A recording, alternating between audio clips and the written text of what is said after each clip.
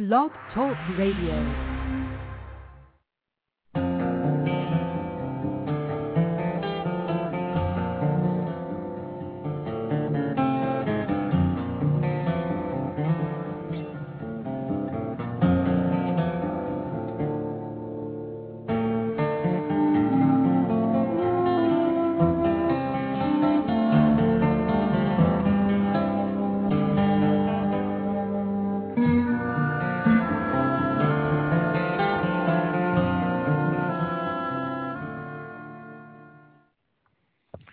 Good day, my brothers and sisters, fellow entrepreneurs around the globe. It is 0600 hours Eastern or Quebec time for you mariners out there, 1100 hours Greenwich or Zulu. This is Rudder Radio, your guide to thrive in any economy. And I'm William Eastman, Managing Partner for Applied Knowledge Labs North America. We are changing the formula of business success for companies from 0 to 50 million in revenue.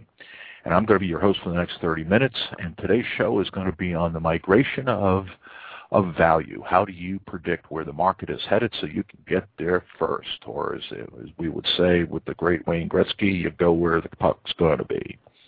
So before we get into the show, how do you join us? Well, first of all, you can go to our show page, which is at blogtalkradio.com/therudder, THE-RUTTER. You can dial in and join the show live at 347-215-7471. That's 347-215-7471. You can also, from the show page, you can go to our blog. If you don't want to hit the chat and join us in the chat room, you don't want to call in, you can go to my blog, The Rudder, and you can find the link on the page, or if you want to Google it, you simply write The Rudder, THERUTTER, 2 words, and it will pop up. And of course, you can always hit us up on Twitter, which is open right now.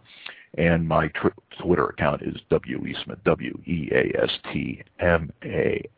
Okay, so that gives you the particulars. Today's show is show 724-746. That's 724-746 if you want to download it for later use. And it's number 14 in a series of 43. Okay, it's been a while since we've been on, and I'm happy to be back on the air. And I just want to report to all my colleagues and listeners and people that either join us live or those of you who are downloading this is that over the period of time since we've last been on, we've made a decision that we're going to open up our own media platform here on Blog Talk Radio. So once we finish with this series, expect to see an expanded 1-hour show and perhaps our own channel, which will bring in at least 8 to 10 hours of programming a day. So if you're in a small business, you're trying to deal with this economy, you're trying to figure out how to grow, not just survive, but grow given what's going on, because certainly none of the bozos in Washington have got any clue. And for those of you who are listening internationally, more than likely what we suffer with our government is what you suffer with your government. So hey, let's face it, there's nobody out there for us but us. So let's band together and let's drive the economy of the world. And so let me kind of give you a quick overview since it's been a while, is that this is our third series. And what we're doing is we're basically giving you our database. We're telling you everything that we know. And everything that we do, number one, is researched. I spent 2 years alone working on this database on best practices. How does a company go from nothing to market dominance? And what do they do that others don't do? What do they do better than others do? Or what don't they do that the ones that don't make it do? And from that, we distilled this out, and we have been working on it since 2006 when we went live in our first office in Calgary, Alberta, up in wonderful, my favorite country, Canada. And so not only is it researched, it's proven. We do it day to day. We've got a number of accounts. We test it out. And so we're helping businesses day to day all around the world. Number 3, on the radio show, it's all free. Nothing that we offer here costs you any money, and you're getting our best thinking, and you're getting it pretty quick. And number 4, we see the show as our classroom. And so if you view this as 30 minutes invested in your education to grow your business. So where are we? Well, our first series was on the stages of growth. And what we talked about is the 6 stages, predictable stages that companies go through when they're trying to grow. Now, there's no guarantee that you go from stage to stage. As a matter of fact, most companies don't grow. They don't take care of the issues that are in front of them at the moment, and what happens is that they fail. So we talked about what are those stages, what are the predictable failure points, what do you have to deal with in order to move the company on. And if you want to check that out, you can go to our show page, go to the archive section, and that starts with show 577302. Dream to Plan is the first of the 6. Then the second series we did was around strategic planning. One of the things that we found interesting when we looked at what differentiated the good companies from the great companies was that the way that they did strategy, not the process of building strategy, but the idea is that the strategy had some key elements to it that made them distinctively different. And so what we did is we did a series on what are the elements of strategic dominance. And that started with show 597380. And that first show was called Do Business in a New Way. And now where we are is we are about a third of the way through our third series. And what we did here is, rather than talking about issues, kind of the background issues, we said, why don't we share just a database? Why don't we just talk about what our library of best practices are? And so what we've been doing is we've been going through those. Now, the way that we broke this down is that in this series, there are 4 general categories of the best practices. This is the way we organized them. One category is market intelligence. The second one is brand and strategy. The third one is operations. And the fourth one is talent. And what we did in the previous shows is we covered the market intelligence. And if you recall those shows, what we talked about here is that there were 3 elements to that.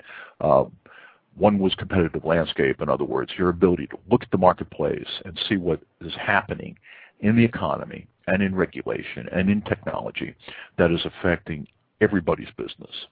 So therefore, number 2, what you could do with that is you could take a look at what is impacting your customers, what's impacting your competitors, so you have a good sense of what's happening so that number 1, you can deal with today. Number 2, you can begin to think about the future. The second element of market intelligence had to do with targeted industries. In other words, looking out there and say, okay, what are the verticals out there that are being hammered, that their needs, their unmet needs or undermet needs, match the core competence of the firm and have the highest potential financial return. So maybe that's where we ought to be putting or building our products and services for. And both of these are external. In other words, you're looking external to the firm, and they have kind of a future focus to them. The third part, the third best practice of market intelligence is what we call product knowledge. Now, this is internal and it's in the present. In other words, you look at how your present customers are using your products and services, and you're gaining intelligence from that. Now, some of that is you can look inside your firm and figure that out, but a lot of that requires dialogue with the customers. But those 3 best practices allow a company to not only deal in the real time, but also deal in the future in terms of what's happening so you can anticipate it. Then we did the next part of that, next category was in brand and strategy. And as you can recall, those of you who are ongoing listeners of ours, what you recall from here is that brand is more important than strategy. Maybe the best way of saying it. In most companies, you look at it, they put together a strategic plan, then they put together their marketing plan, which drives sales, and in some place embedded in there is their issue around branding. Well, all of the companies that we studied are all nationally known brands or internationally known brands, and what they understood is that brand is the thing that stays with you forever. Strategy is simply a methodology or technique to make that happen in the marketplace right now. And so brand and strategy. Brand first, strategy second. And what we've talked about so far was best practice around stakeholder contribution. In other words, though this predominantly focuses on employees, stakeholders also include customers, suppliers, and investors. But how do I tap into that to bring that contribution into the firm? The more that the people for whom the success of the company depends on, employees and customers probably being the primary group, the more that they're able to contribute to the future, the better we're going to be. Then we talked about infrastructure alignment. And what this got to was kind of changing the whole concept around structuring the firm, is that in a lot of companies what they do is they put together the org chart right up front, right at the very beginning, and then the company kind of functions across operates across these functions. And the challenge you have there is that then you have all these various handoffs from one department to another, and typically it's the handoff that creates most of your quality defects. So when I say quality defects, I mean not only manufacturing type defects, but I also talk about service defects, failure to deliver on what you promised. And so what this best practice said, look, let's design our core processes first. Let's make sure that our processes bring the customer inside, that what we're designing is something that builds the best possible product for the customer at the lowest cost to us internally as possible, and delivers it as quickly as possible. And then once we've built the processes, then let's figure out how we're going to structure the firm. The third one had to do with the adaptability of the culture, and this was a bit more challenging. And we talked about the different types of cultures in a company, but fundamentally is that the culture is kind of an extension of the brand. If you take the brand, you typically think about brand as outside the firm. Well, you have the brand inside the firm, and a company puts together its vision statement and its mission statement and comes up with a set of operating principles or core values that say this is how we do business, that how we get to the end result matters as much as getting to the end result. And the question then is, if we build a culture, is it defined enough that it kind of herds people together, gives people kind of a sense of direction? We're heading roughly west as a company, but is it wide enough? Is it flexible enough to deal with the different demands that are going on in the marketplace? And we talked about the challenges of that. Then the fourth one we talked about was goal integration. And what goal integration was about is that for a lot of people in the firm, even in small companies, is that sometimes it's confusing about exactly what are the priorities. Is that I've got a job that I'm doing, and if I'm a frontline employee, I'm pretty much focused on the job. Well, many times the job is just a series of tasks. I don't see how those things integrate into the bigger business plan. If everybody in the company is not working on the business objectives for this year, we're probably not going to make it. And it's not so much that I have to change what I write or change what I design if I'm the business owner, but it's more of getting people to see that doing your job day to day and doing it well is fine, is fine and good. However, if it is not moving us toward those business objectives, those things that we've got to accomplish this year, then really it's almost like having an organizational hobby that you pay people for.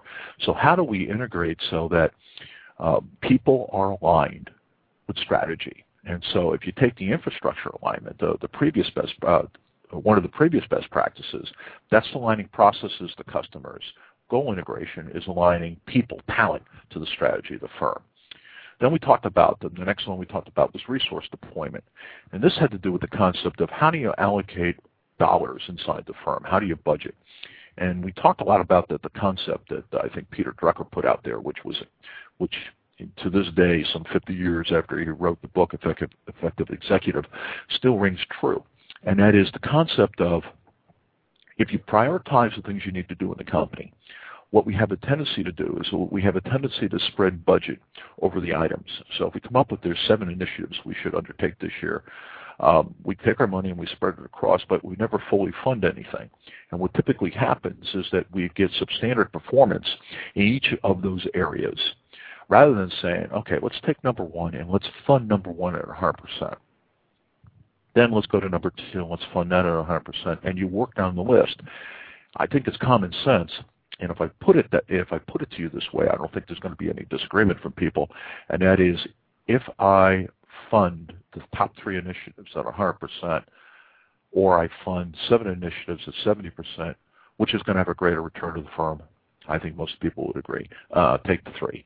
And so what we talked about is, how do I allocate those resources and then make sure that I fully fund the top priorities? The other thing that we discussed, though this usually works with companies a little bit larger, say 25 to 30 million or above, is the idea that budget in most organizations is kind of like socialism, in that if we had X number of dollars last year, we're going to have this number of dollars this year. And maybe the idea is that the owner is really a venture capitalist, and that your budget, because you had X number of dollars last year, is no guarantee about this year, but rather we have X number of dollars to invest inside the firm. Everybody in the company, every department had anybody who runs a particular area, a functional area, competes for budget dollars by either one, showing how they're going to increase revenue if they're dealing with people outside the firm, or number two, how are they going to support elements inside the firm to in fact accomplish that. So that's what we did in resource deployment. And then the last one we did was around intellectual leadership. And this had to do with really a different way of looking at this is thought leadership. And it was around how does the organization and the people in it create a sense of identity for themselves that if somebody wanted to know an answer around a topic, they would be calling you as the owner, or they would be calling your subject matter experts inside the firm. If a news reporter was doing a story on something, why aren't you on their Rolodex? Why is your company and you not the first person they call? And so the issue here is establishing presence in the market, which is an enhancement of brand that if you want to know about something, talk to us. So that's the area that we covered. Now today, migration management. And what this is about is if you're looking out there and you're collecting your market intelligence, depending upon how dynamic the market you sell into, how you create value for your customers and for investors. In this particular case, investors are also seriously interested in this. That's a moving target. And even if you're doing exactly the right thing today, that is no guarantee that you are doing the right thing tomorrow. So what does the company do to take a look at what's happening and say, the market is moving, and what we need to do is we need to get there. And those of you who have followed the show know that I love to use the great Gretzky. This is not only paying homage to my Canadian friends, but the fact is that I do love hockey. But the thing that always struck me about Gretzky, and when people asked the great Gretzky why he was such a good hockey player, and he said, well, I always went to where the puck will be. Because what he could do is he could look at the ice, he could look at the fence, and he knew where the pass should be, so that somebody could take a shot on goal. And Gretzky didn't go where the puck was. Gretzky went to where the puck was going to be, and that's what this is about in migration management: is taking a look at the market and say, okay, it's going to get to here, so why don't we get there first? And so that's what we're going to do, and we're going to talk about the 5 attributes of this best practice. But before I do that, let me just talk a little bit about us as a firm. And this is something I constantly encounter, and I just spend a lot of time in the state of Missouri working with the state university system. They run a number of small business development centers for entrepreneur startups, basically companies up to $10 million. And if there's one thing that struck me is just how stressed out most of the business owners are. I mean, this economy and what's going on is just killing them. Most of them are leveraged to the hilt. They've mortgaged their houses. They're finding that their lines of credit, their working capital dollars, are not coming from the banks, even though they may still be a good risk. And what's going on is they're basically tired, and not only are they tired, but they are tired of being tired. And one of the issues is that if you're an entrepreneur and you're out there on your own, you feel as if you're alone. And so that's what we're here for. You're not alone out there. Our main mission is to provide a resource to anybody 50 million and less who's trying to get there. And so what we have is we provide you with the tools to grow your company regardless of the economy. Most people right now are talking about how to survive it. The advice that we're giving our clients through our products is we're showing our clients how to grow and prosper in this economy. So if you'd like to know what you need to do, what you can do is pretty simple. You can contact the show. You can send us an email, and you can reach me at eastman@aklabs.org, aklabs.org, Eastman, EASTMAN, and you can drop an email and say, hey, I've got some interest in this, or you can go to our website, appliedknowledgelabs.com, or to my blog, which is on that page. So that's what we're here to do. And of course, if you want to pass any information on about future shows, let's go there. So having said that, let's talk about the attributes, migration management. And as I said, it's anticipating where value is moving from and where value is moving to. And the more dynamic the economy, the quicker this happens to you. And what happens to a lot of businesses that because they're not paying attention to it, they become obsolete, and that their products and services don't get the cycle that they should. In other words, if you develop a product, it should have a lifespan of X. Well, you find out that it has half or a third of what you thought, because designing something new is fairly expensive. Well, what's happening is that value is changing in the marketplace, and you're not anticipating it. In fact, the way you find out about it is you're going, hey, sales are down. And that's not necessarily the way to learn it.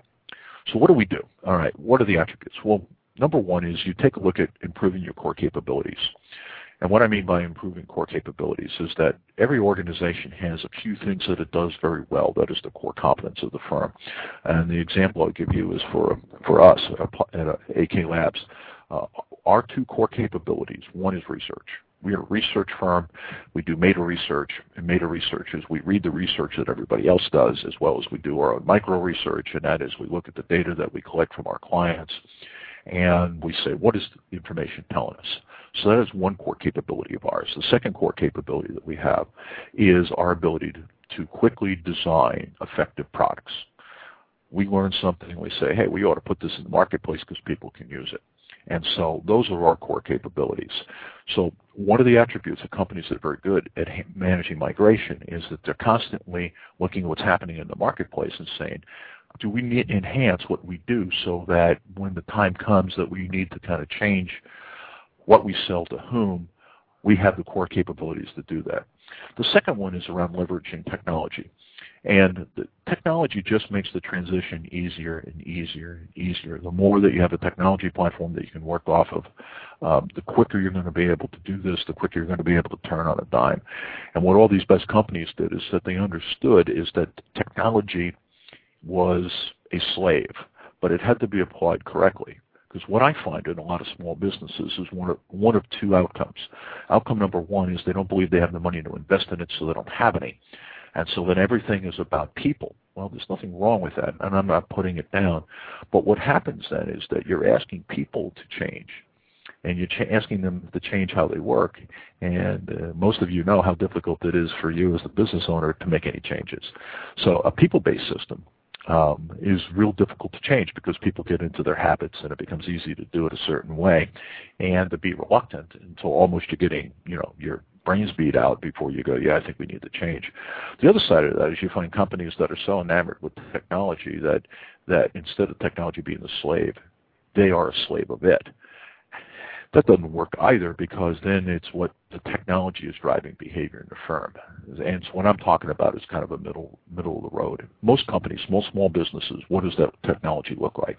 That technology looks like a CRM system, a customer relationship management system, that you're able to take it all the way from branding, through marketing, through sales, through the delivery of product, to post-delivery service, and you have that ability.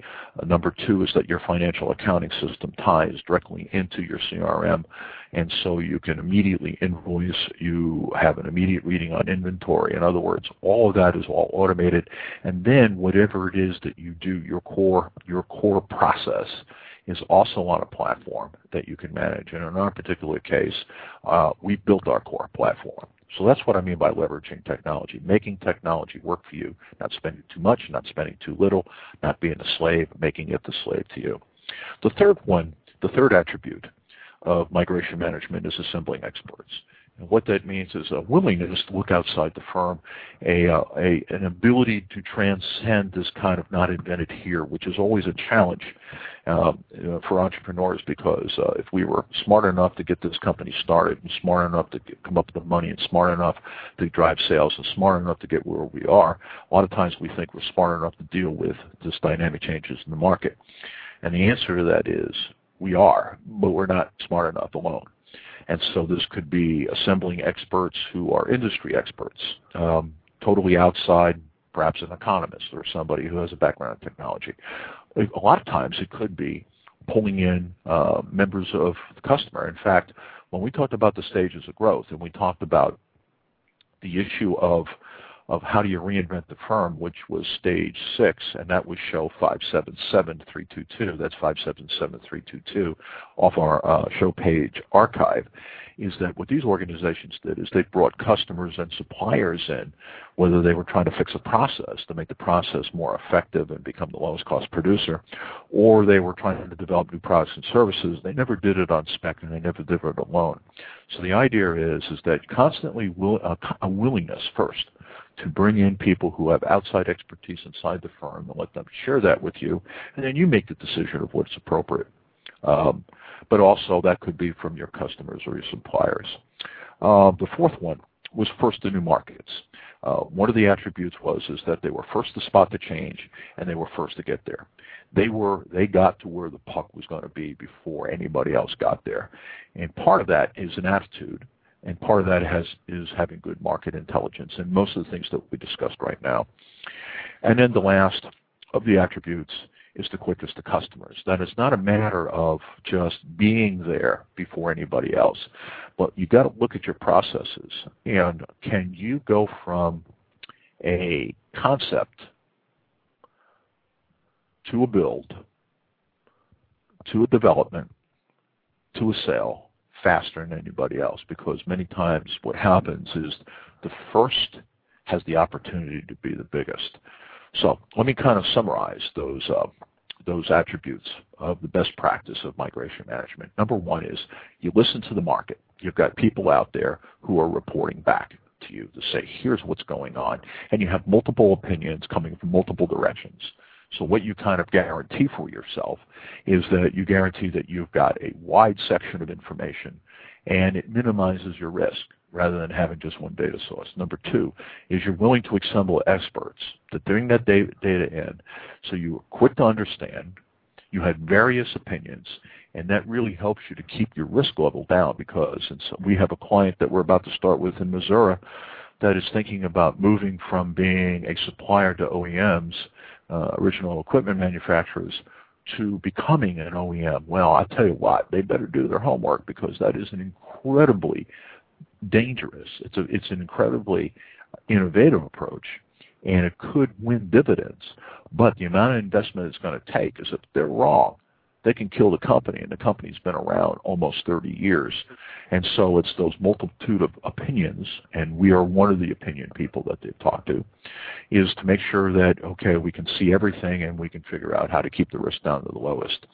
Number three is to use technology. To use technology for what technology is designed for, and that is improve the quality of what you produce, reduce the cost of what you produce, and do it quicker, faster than anybody else.